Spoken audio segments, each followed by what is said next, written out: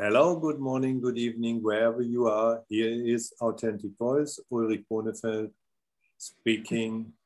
And I am so looking forward for this. I'm nervous, to be honest, because when I met Adhikanda first time and got a text, because we will come to this later. She is an intuitive artist with an what a skill, what a talent. She gave me a little text. Adi, we will speak about this later. Just to introduce you, Adi Kandi is a Toronto-based intuitive artist, author of Dear Adi blog and founder of World Without Fear, practitioner of cellular healing and mother of three. Congratulations to this. Thank you. Adi Kandi holds more than 20 years experience in deep energy work, releasing karmic patterns at a cellular level. I hope we speak about this. Her works transmit a vibration of unconditional love to participants, releasing fear-based blocked energy and inviting powerful shifts of awareness. And I will come and I will start with this. Arising from a spontaneous intuitive awakening in January 2000, her writings from an alpha sleep state emerged into conscious transmission in the forms of poetry, spoken readings, meditations, and song, numbering in the thousands for clients worldwide. And dear Adi, I was one of these clients, and still your little text is on my desk and I read it, not every day, but there are times I'm coming back because it's working on such a deep level. So please tell us what happened in this year 2000. Well, it changed my life. That was a turning point. I think I mark my life from the days before and the days after. I think, like many of us, I was on a path of spiritual expansion and understanding. I was curious and seeking knowledge of consciousness. I had been engaged in some teachings that came up out of the States known as master alignment, which was a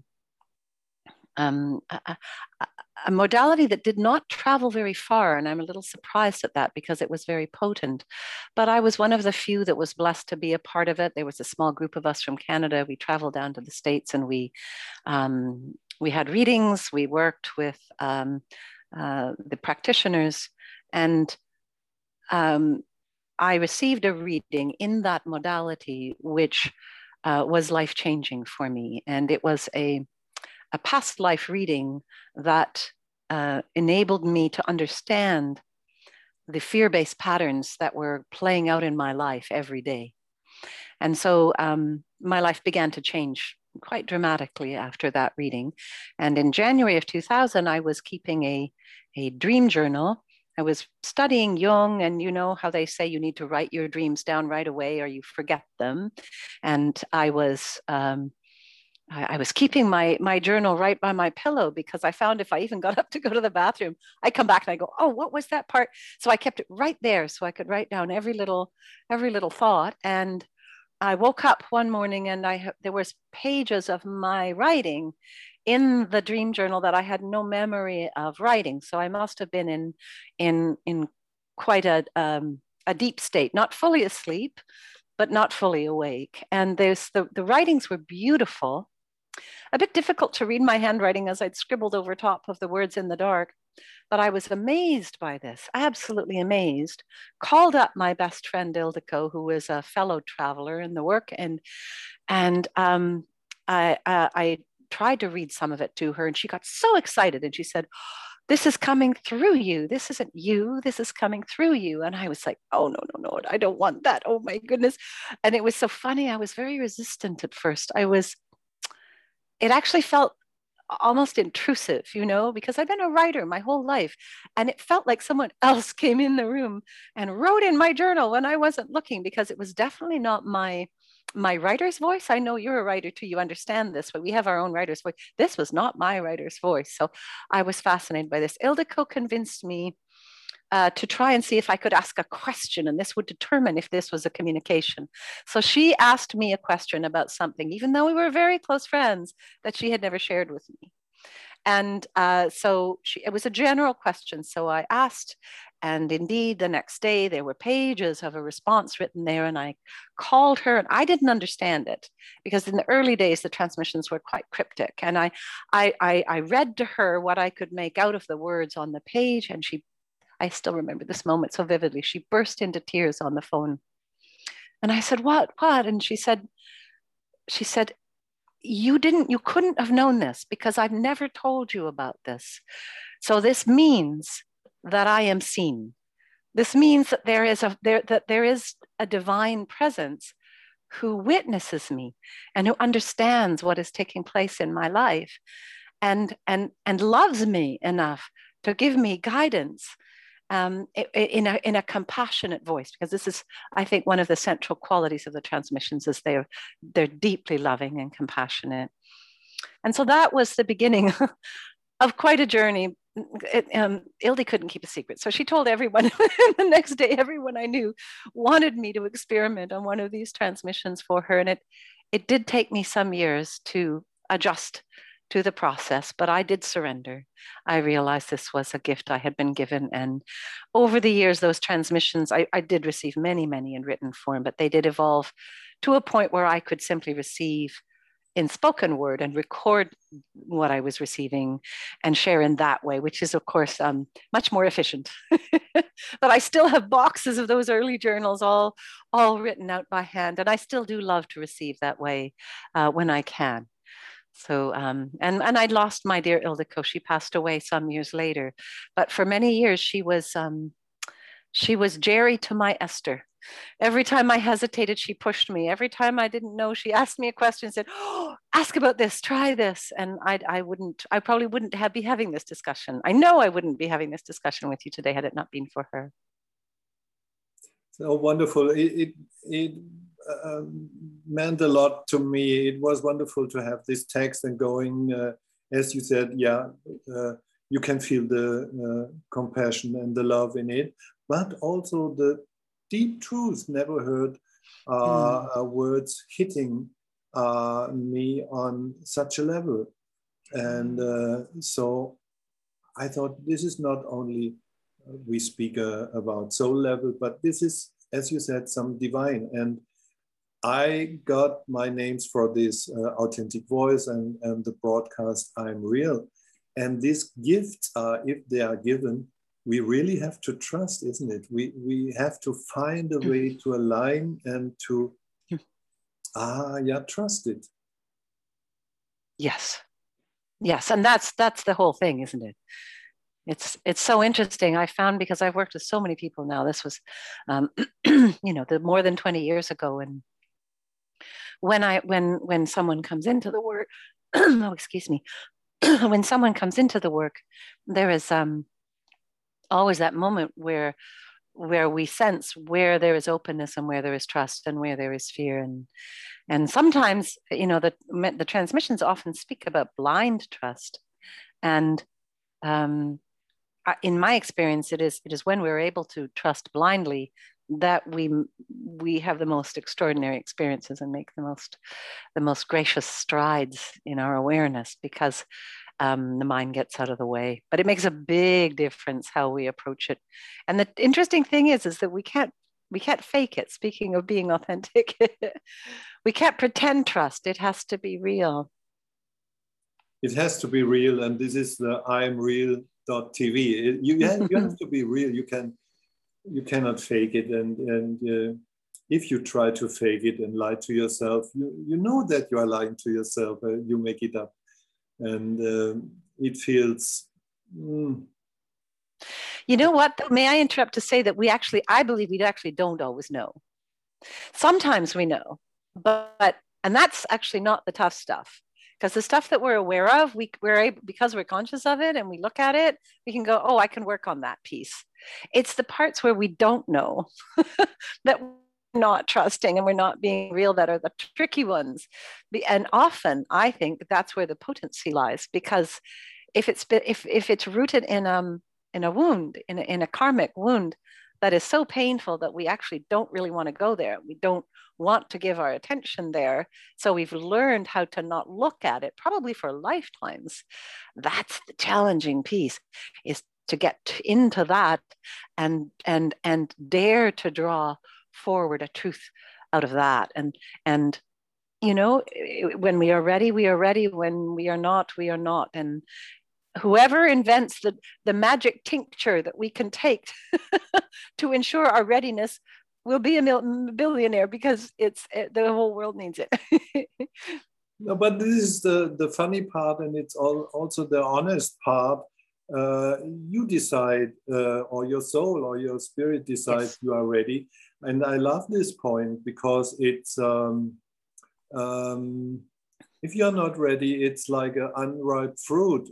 It doesn't taste good. It's the right moment has to come, and it falls into your life, and then you open up really, and you can enjoy the fruit.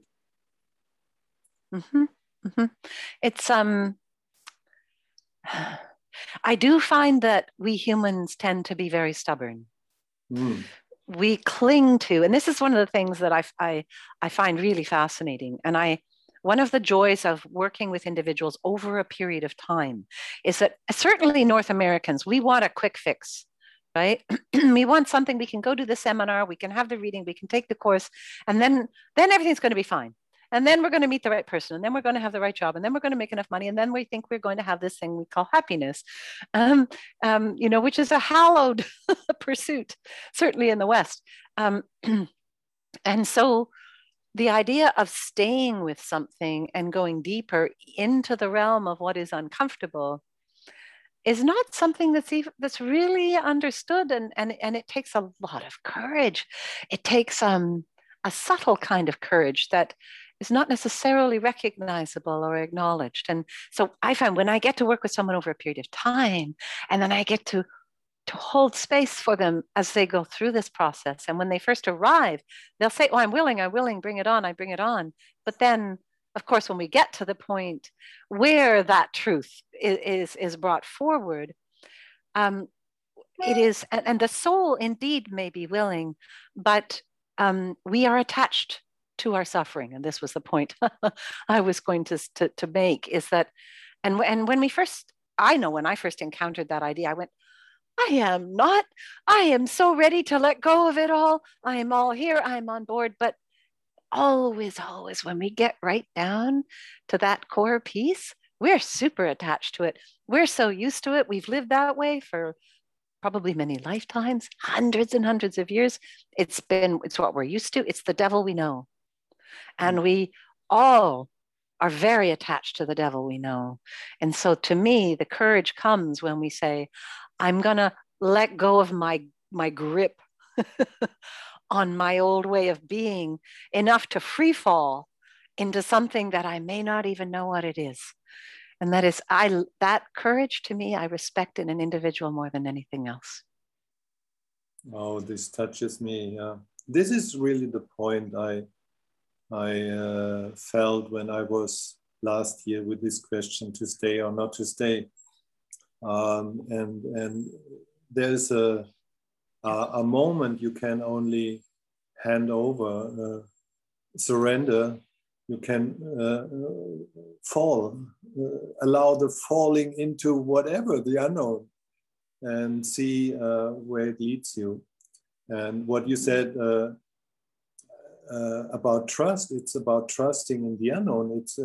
We think trust is something another master told me, you think trust is you go in a dark room, but you're looking for the switch and you make light, and then you you enter. No, trust is there is no switch, and you go in the dark room and you don't know the next step. If there is a ground, you can fall, and you don't know how big the room is. You can't see nothing. Their trust started. That's so beautiful. I love that. I'm going to steal that. What I often find is people will say, well, I trust that person or I don't trust that person. And what they mean is I trust that I will not be hurt. And that's what makes someone trustworthy, is that they will behave in a way that will not hurt us, which is understandable, of course. But that's actually not trust, that's mistrust. Trust is when we walk into, just as this master you described said, is when we walk in to blindly. We walk into what we do not know, and we do not know how it will affect us. And trust, you know, it's interesting. The book of Job in the Bible, and from the Christian context. I'm not a Christian, but I was fascinated by that book even as a child, as you watch this story where this poor man suffers over and over and over again, and every time God comes back to him and says, "And do you still love me?" And I think that's a very powerful metaphysical exercise. Is can we stay in love even when our world is falling apart? And isn't that right where we are now? We're watching everything fall down. And the transmissions have spoken about this for years. They've said, get ready, clear your fear, clear your fear.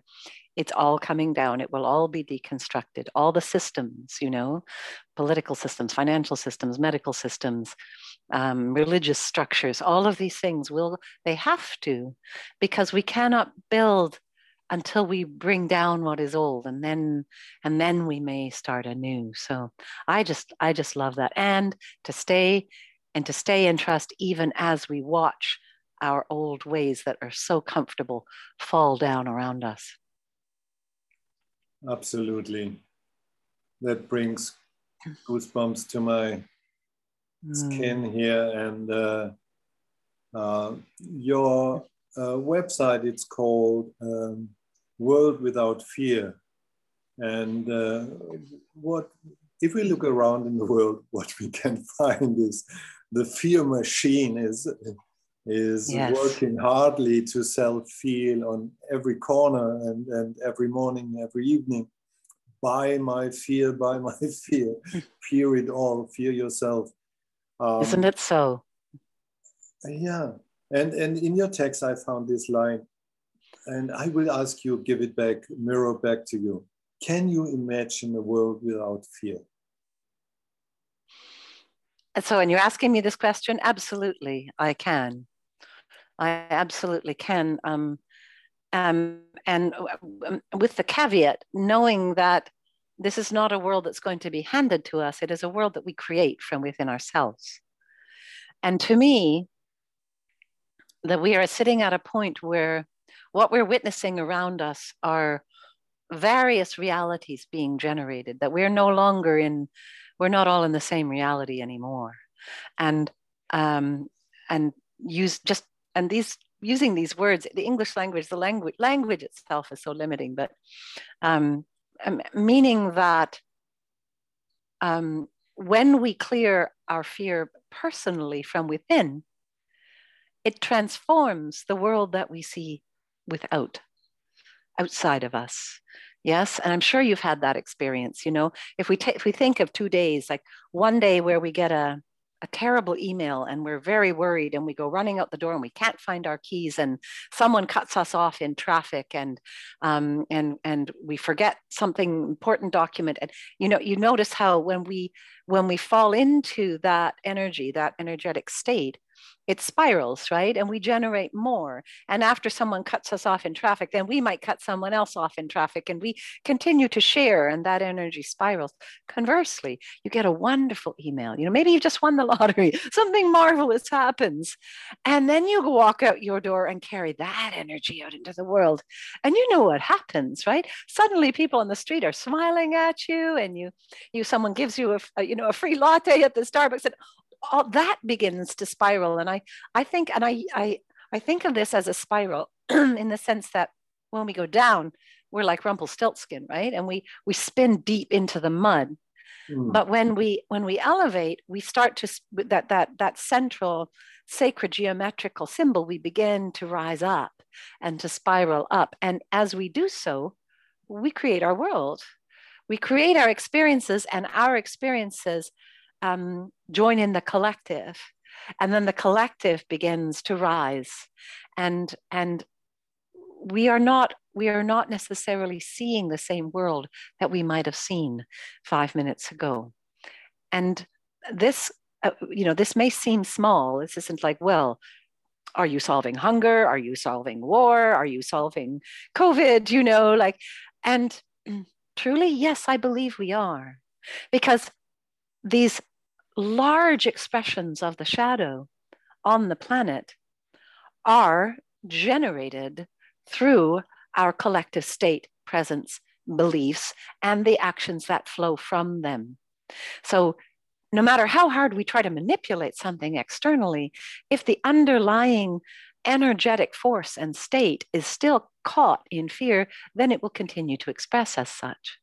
So and there is a tremendous rising consciousness on the planet right now, Ulrich. I really believe that. I don't know if you experience it, but all anyone talks about is the shadow, and that's, it's there, but there's a tremendous consciousness that is rising as well, more so, I think, than ever in the history of the planet. And as the planet cleanses, this consciousness, I believe, is becoming poised to receive a very new world, and it's underway. And I think on some days, even in the midst of the mess, we can feel it. Is that your experience? Yeah, it's my experience, and there were some keywords in it. Now I'm looking where to start. There's a saying, I think it's a Japanese or Chinese saying, when everyone cleans before his door, the world is cleaned.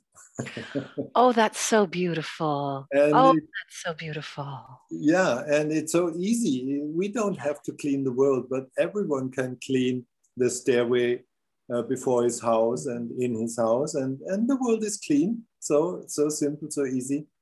And it brings me to now I'm here with a friend, and we go on, and a year before we wanted to travel the world, and it was not possible because of the pandemic situation. And in the meditation, I was asking what to do now in this situation of global awakening and big change. And it's not any longer that I want to tell someone what to do, because I don't like someone tells me what to do. So it came to this title for the film, Dear Human, Where Are You Going? And it was a situation, we are standing on this crossroad situation, and I was aware that everyone is asked by this planet now is evolving, is arising. Everyone is asked to find his or her truth and to decide, to choose. And we are free to choose. Choose, go into fear. You like to be in a stable situation, or whatever you want to call it, or you go with trust in the unknown and in love. And everyone is asked now. And I think this is such a great moment. It is indeed. And I love the direction you're going. If it wasn't so long, probably what I would have said as a title for my organization would have been World Without Fear of Fear. Because I believe as long as we are in human body, of course, we're going to have responses of it on every emotional scale. But when we learn not to be afraid of those impulses as they arise within us, then we can transform them. It's the courage to be authentic, to be real with our process, and in so doing, allow a kind of alchemical movement that might not have been available to us even just recently. Like, I find things are escalating very quickly in terms of that. I mean, if you look back, Ulrich, if you think back to a time in your life before you were on a path of consciousness, when you were living just in the daily struggle, I think for those of us who do this work, if we were to look back, we would never, ever, ever go back. No matter how bad things get, no matter how dark they become or they seem to be, that the awareness that we have, the capacity to witness, to step aside, I call it creating a bit of a gap between that critical, the trigger, and then the higher nature. When we're able to have that witness, which is what the development of consciousness, I think, is all about, it changes everything. And the idea that there are so many people on the planet now stepping into this level of awareness is just magnificent. I think it goes everyone well. has to, because the situation is like this. Whatever you decide, it's your decision. If you go Yes. with fear or love or vaccine or not vaccine or no money, lying, Yes. or telling the truth, whatever, the awareness is growing, that the results are coming after your decision, and you have to deal with the consequences. So we're choosing every moment of every day, all the time. And the consequences are growing out of this. And Yes. This awareness is coming more into life. And then think twice, decide wisely, look double what consequences. I wanted to write a book about this. In German, it's Das Entscheidende ist deine Entscheidung. The most deciding, or the most important, is your decision. And the underline says, what you choose, you will experience. And I mean, this awareness. There's no guilt. There's no, if I said, he forced me to this, okay, you're allowed to be forced in this way, and then you experience it. I think it comes more to our awareness that we are free creators. And now what you want to create. That's it right there. Because we begin with the understanding of choice, but really if we use the word create, in North America, our indigenous people use the word creator to describe the divine. And I firmly believe that we are all crystalline fractals of divinity, each one of us, operating in our own little experience. And so when we begin to recognize that we are choosing and therefore creating in every moment, and that in turn means that we are creators, that in turn means that we are one with the creator, with all creation, that alone, to me, even I feel that in my own body as I follow that line of thinking, that any fear dissipates. There's a sense of purposefulness in our experience, and I cannot imagine living life without that purpose anymore. Absolutely, I agree. And isn't it beauty to looking back and say, oh, this was in my case 10 horrible years, 20 of search, and we have done all this to come to a point now to be aware and to awake into, oh, this was all for good, to learn how to create or what to create, because we are creators.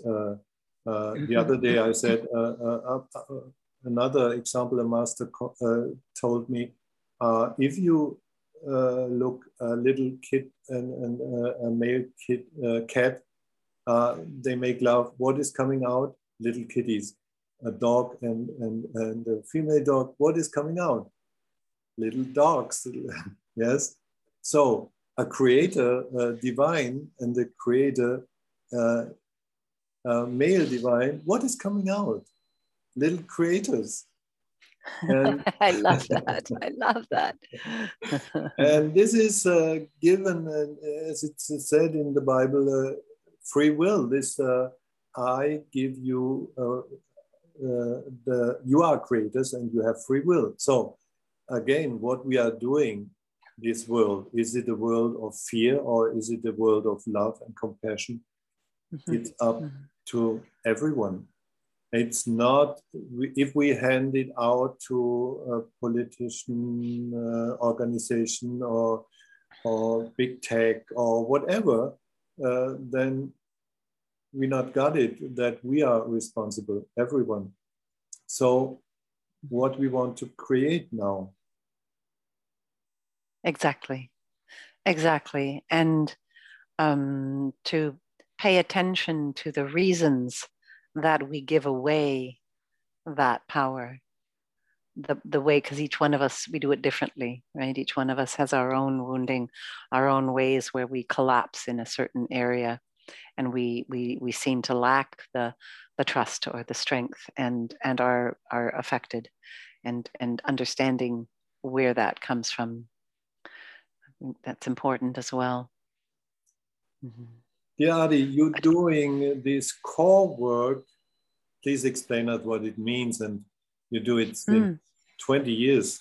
Or yes. 20 years. And so you have a lot of experience how we can overcome these karmic issues. We can't see it clear in the beginning, but it's in our bag. We carry it around. It's heavy, and we are loaded with old stuff, not knowing where it comes from.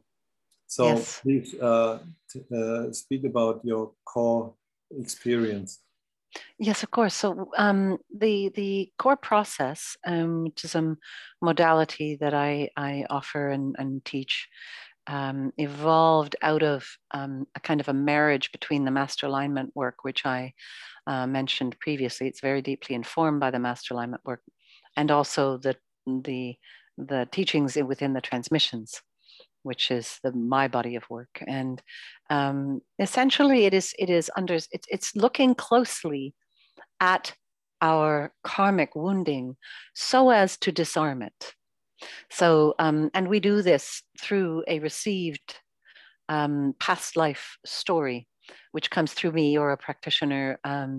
And so it's not past life regression. It's a very specific story that is given, which is a kind of a template to this present moment in your life. So it's a match to help you see more deeply into why you are stuck, where you are stuck, why you are why you repeat the patterns of the wound. And we call this patterning, and we describe this as a fear-based pattern. And until that patterning is made conscious, it tends to run the show.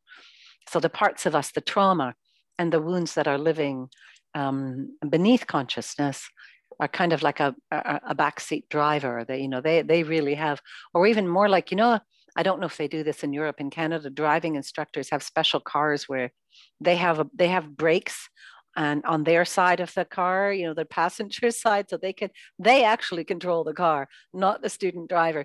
Well, that's what our patterns do, is they will put on the brakes even when we think we are intending to move in a certain direction. So this is an energetic process. So it's probably more parallel to, say, a plant medicine, because it's energy medicine rather than, a psychoanalytic process, or but it is there's an intensity to it, because the attunement that is given clears that primary fear-based pattern from the DNA on a cellular level. So it's an assist. It's an assist. And the guides say this was given at this time on the planet precisely because we are needed. Like those of us who are saying yes to this level of deep personal work, that we are really needed. So this is the guides coming in to say, let's help bring you to clarity, and let's help move these cellular memories out of your system and out of your field, so that you can begin to have a different level of function and awareness. And what's really interesting is to watch how these readings, when people have these readings and we work, they're not standalone readings. We work together in a facilitation process precisely because there's an intensity to it. And to watch the unfoldings in individuals' lives after the attunement, and we start to see how it's all theater. It's the most amazing thing, Ulrich. The experiences that are brought up to us to witness, to say, oh, here's your pattern. Do you see this? Do you recognize it now? It's a little bit like the Wizard of Oz behind the curtain, you know? We get to actually see how this is all playing out. I call it human theater, being on this within this matrix, on this stage. And when we start to have, when we have the template of the story, and it is a story, it's just a story, it's all just a story, but it is the most meaningful story to us because it tells us exactly how and why we are experiencing the polarities that we do in this dimension, so that we will experience those polarities as a catalyst in the creation of the reunion into that alchemical process of coming back into the knowing of our higher nature. So it's been very interesting to watch this body of work evolve over the years, because it's intensified as the times have intensified, and it's been immensely valuable, because honoring, as you say, honoring what is real means honoring every aspect of our being, that there's nothing outside of divinity, and therefore we are invited to observe for example, the areas of our lives where we might have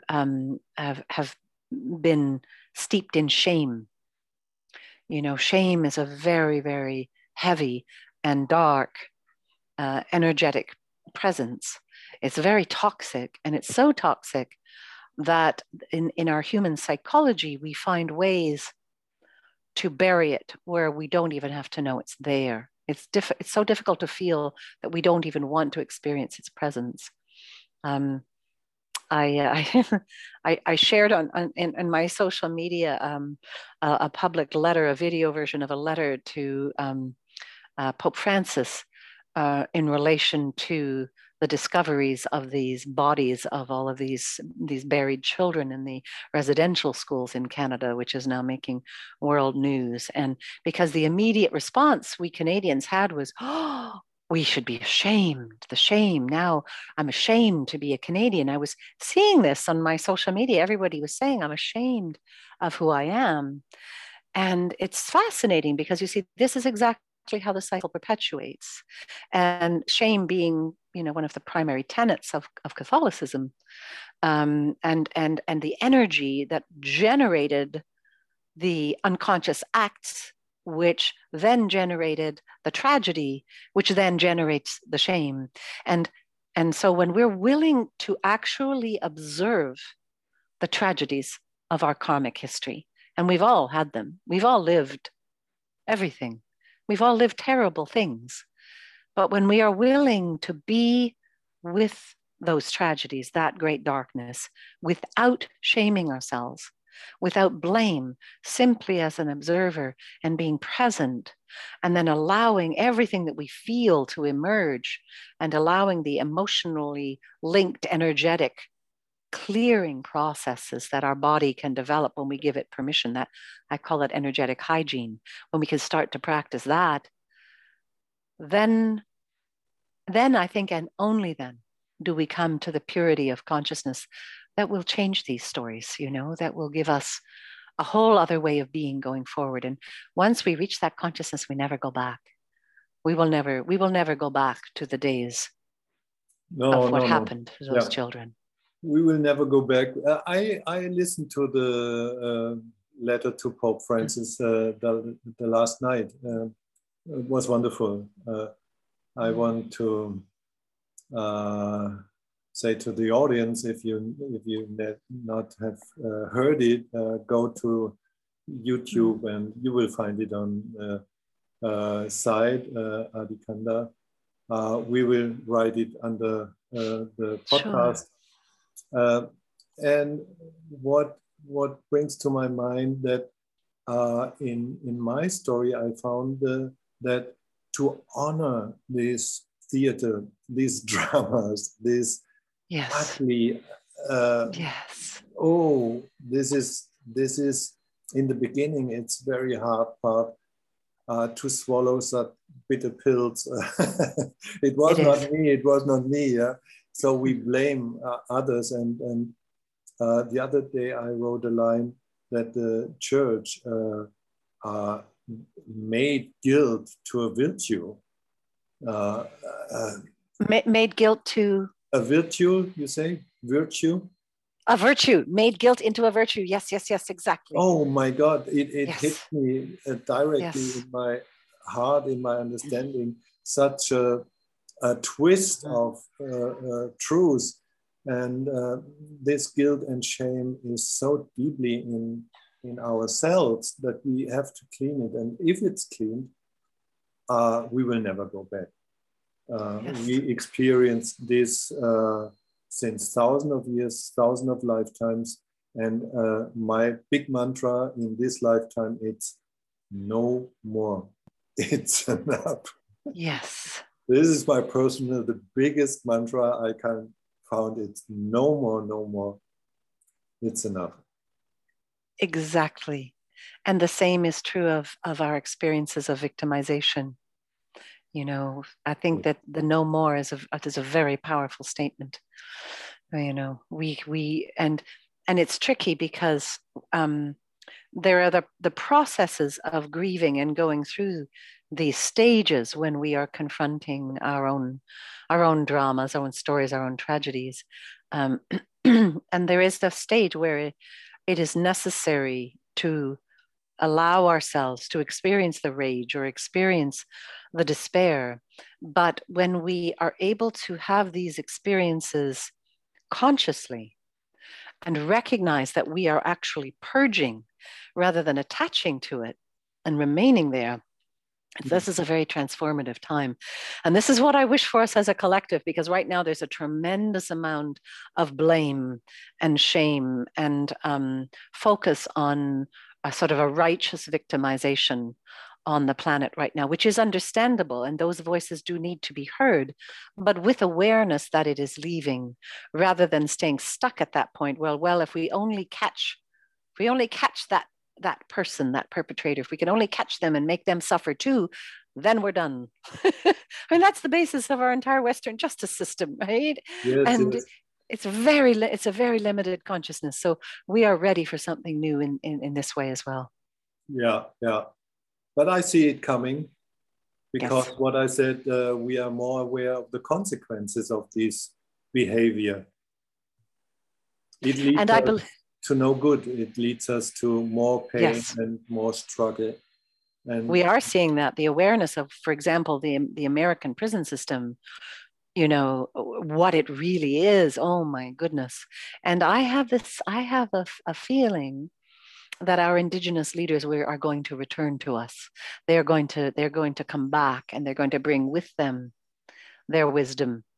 And they are much many. I mean, there are untold numbers of tribes around the planet, so it's a vast generalization.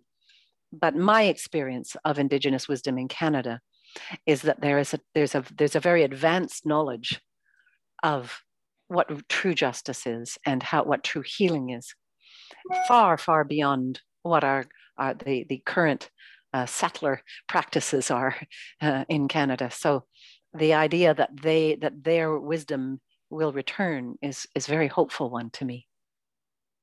Yeah, I learned a lot from a wonderful woman. She was leading a Cherokee group, also from America, I think America or Canada. And it was a total understanding of being nature in nature and not being split from spirit, but being spirit in nature. So all this has to heal, and it will heal, and it will bring us to another understanding. But coming back to our beginning, what can everyone do to that we create a world without fear? What a wonderful question. Well, I think certainly the foremost piece is to begin within the self, to recognize that we are not separate from our world, that this awareness that we have, that we are all individual entities, is part of the illusion. And so that which we do authentically, truthfully within ourselves, we do for all. And that this principle is actually being magnified in my experience at this time. And we really, really can see this as a tangible process when we undertake it. So, and we also don't even know how it will take us there. We don't have to know. We just know that we begin. So, for example, when I first began to receive transmissions, when that gift was given to me, I was genuinely very frightened. I was in a lot of fear. I had a degree in English literature. I'd mentored with one of, the top Canadian novelists. I was published with the top literary publishing house. I was going to have a career as a novelist. And then all of a sudden, this thing happened to me and my writing changed. And I thought, I had to let go of all these ideas about where I was going to go and who I was going to be in order to surrender to something that was a vast unknown. And it remains an unknown to this day to some extent, because I never know where it will take me next. But that choice that I made, and there were many challenges in that path, personal challenges, but that choice that I made enabled me to serve so many people in ways that would never have happened. So the ripple effect of that choice for me to say, this is, and it was terrifying to me on a cellular level. Like some of the transmissions came in musical form, and we would get out to present these offerings, and my whole body would go into shock and I would shake because the cellular fear was so deep. But I kept going, and when I look back, it has been an unusual life. But I would not trade it for the world, because I can see the ripple effects of that choice that I made to walk through that and to step into an unknown. And something 20 years ago, there was much less understanding for this kind of esoteric work than there is now. And so I would invite all your listeners to feel into what is their voice of authentic divine expression, because we all have it. Absolutely. It isn't that, that person over there has gifts and I'm an ordinary earthling. This isn't so. We all have it. And what is really interesting is that we can sometimes find those gifts by observing where we perceive our greatest weaknesses. The part of ourselves that we think, well, I'm a mess in that arena. How can that possibly help me? So, for example, I am very much what we call in this work a starborn. So being earthly isn't my strong suit. That the simple things that others might find easier, just functioning, dealing with time and money and appointments and papers and taxes and all of those things that humaning, I call it, those humaning things have been challenging for me.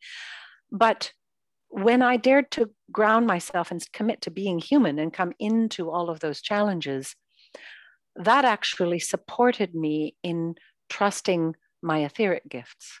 So the way I often see it, Ulrich, is it's as if there is two sides of a coin. And on one side of the coin is our greatest wound, and on the other side of the coin is our greatest gift.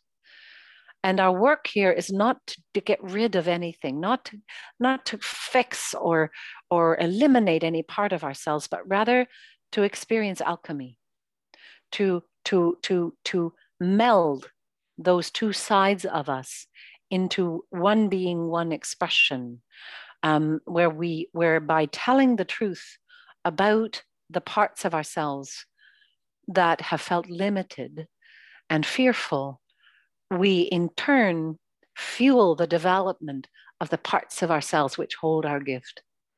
And one of the things that will immediately happen is we will discover like-minded souls. When we start to tell the truth about ourselves, as you are inviting people to do with your work, it's like sending out a signal. We energetically we let go of. So some will fall away. Some of the old will naturally fall away, and the new will come, and we will call to us others who have been willing to make that leap and stand in that vulnerability and that honesty. And these are the most beautiful relationships of all, because they exist beyond blame. So when we go into triggers, when we go into challenge, we can be truthful there too. We can sit with it and say, oh, that experience I had in that conversation yesterday was very difficult. And it took me to this place where I was, and this happened to me. And I felt that, and I was full of rage, and I released that. And now I am back in love with you, because I was able to give myself permission for that journey. And these are the new conscious relationships. And now we're having conscious collectives that are coming together, groups of individuals who are finding one another and finding common purpose. And that's one of my new projects right now. I call it the Metta project, metta meaning beyond the physical. And it is a collective of individuals that I've known for years, most of them who are deep practitioners of the work. And we are going to create a project together, and we don't yet know what it is. We're going to spend months understanding our own processes and our own energetic gifts, and then and then collaborate. And I believe this is the way of the future. And there is no one who is alone. So if you're listening and you feel you are alone in, or you are without support, or you do not understand the processes, or you're different, I promise you are not. I promise you that in trusting who you are, ask, because we must ask, yes, because that is our will, that is claiming who we are as a creator. We ask, and the most extraordinary connections can be made. And in this, as we form these energetic collectives around the world, we create physical, tangible change. I know many individuals right now are looking at buying properties together. I mean, this is not a new idea, the idea of coming into collective in the physical, but I think it's happening in a new way. It's not the communes of the 60s. These are very, very intentional in a very different way, and also honoring the individual. It's not religious fanaticism. It's simply being present with others who wish to sustain a certain vibration. So, yes, does that help? Does that give us some ideas? I hope it helps everyone who is listening. It helps me. I see it the same way. We will connect, we will cooperate, we will co-produce or co-connect, we go communication, we go and team up, and the teams are now coming from the heart. It's not like in the 60s. Yes. It's not an idea. It's what I feel. The teams are coming from our heart, and I'm doing this now, and I'm in this class, and it's all new for me, podcast. But it started with the inner voice. I was aligned with Maria Magdalena, and she said, "Ulrich, speak up, speak up, speak up, stand up, speak up." And I was crying for days and saying, I can't. What you said, there was the biggest wound, pictures of other lifetimes, cutting out the tongue and all these kind of, yes. But overcome it, go out and speak. So I was looking for a way in these times I can talk with you. Isn't it a miracle? You're sitting in Toronto, I'm sitting here in the Caribbean, isn't it? Isle. Yes. And someone will listen. I don't know where the listeners are, and but this is a wonderful opportunity to share from the heart and speak up. And everyone is asked, I see it, to clear up your inner healing, your wounds, and then we come together, and in love we share our ideas. And I think sorry, Angel. We can go on with this in the next episode. I'm very open to see what's happening on your part. Yes, I would love that. That would be lovely. I was just going to say and to add on to what you've shared as well, in terms of the courage that you've had to confront your fear.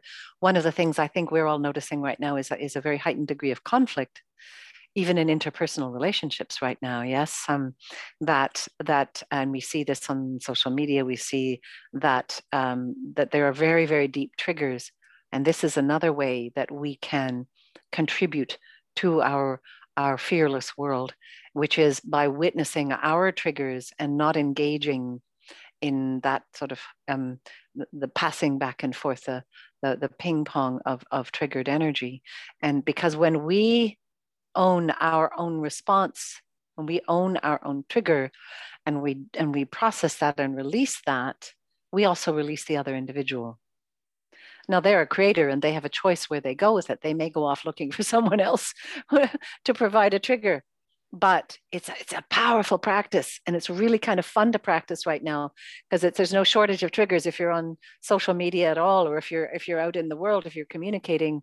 You know, the divisions that we're experiencing right now are extraordinary, but they are there because the image that I always see is that, you know, you have to, if you want to shoot an arrow to travel far, you must pull the bow back. You must extend the bow all the way back and create this extreme tension, so that the catalyst will propel the truth to travel. So we are in these times of these extremely tight, contrasting energies, and so the role each one of us can play is to not buy into that. Mm-hmm. So when we have a trigger, when we run up against a conflicted relationship, or even a discussion, you know, whether it's around vaccines or masks or lockdowns or, you know, whatever is next, we can witness and choose our middle ground. We can choose a place to stand where we do not dishonor ourselves, but neither do we get caught in that cycle of fear, passing the fear back and forth. And it's magical. It's so cool to watch it in action. It is magical, and it was a magical hour with you, Adi. Wonderful having you here on my podcast, Authentic Voice. It was such a pleasure, and I hope we can go on. Thank you, Ulrich. I love it. It's so fun to chat with you anytime. So I wish all the listeners, I wish you, Adi, and all, to trust yourself and to have the courage to make your next step, and the way will show in the going. There is no way prepared. This is the old time to walk the Autobahn, but now we have to make our own way by step, trusting, going forward in the unknown. So see you next. Bye for now, and thank you. Many thanks, Ulrich. Bye-bye.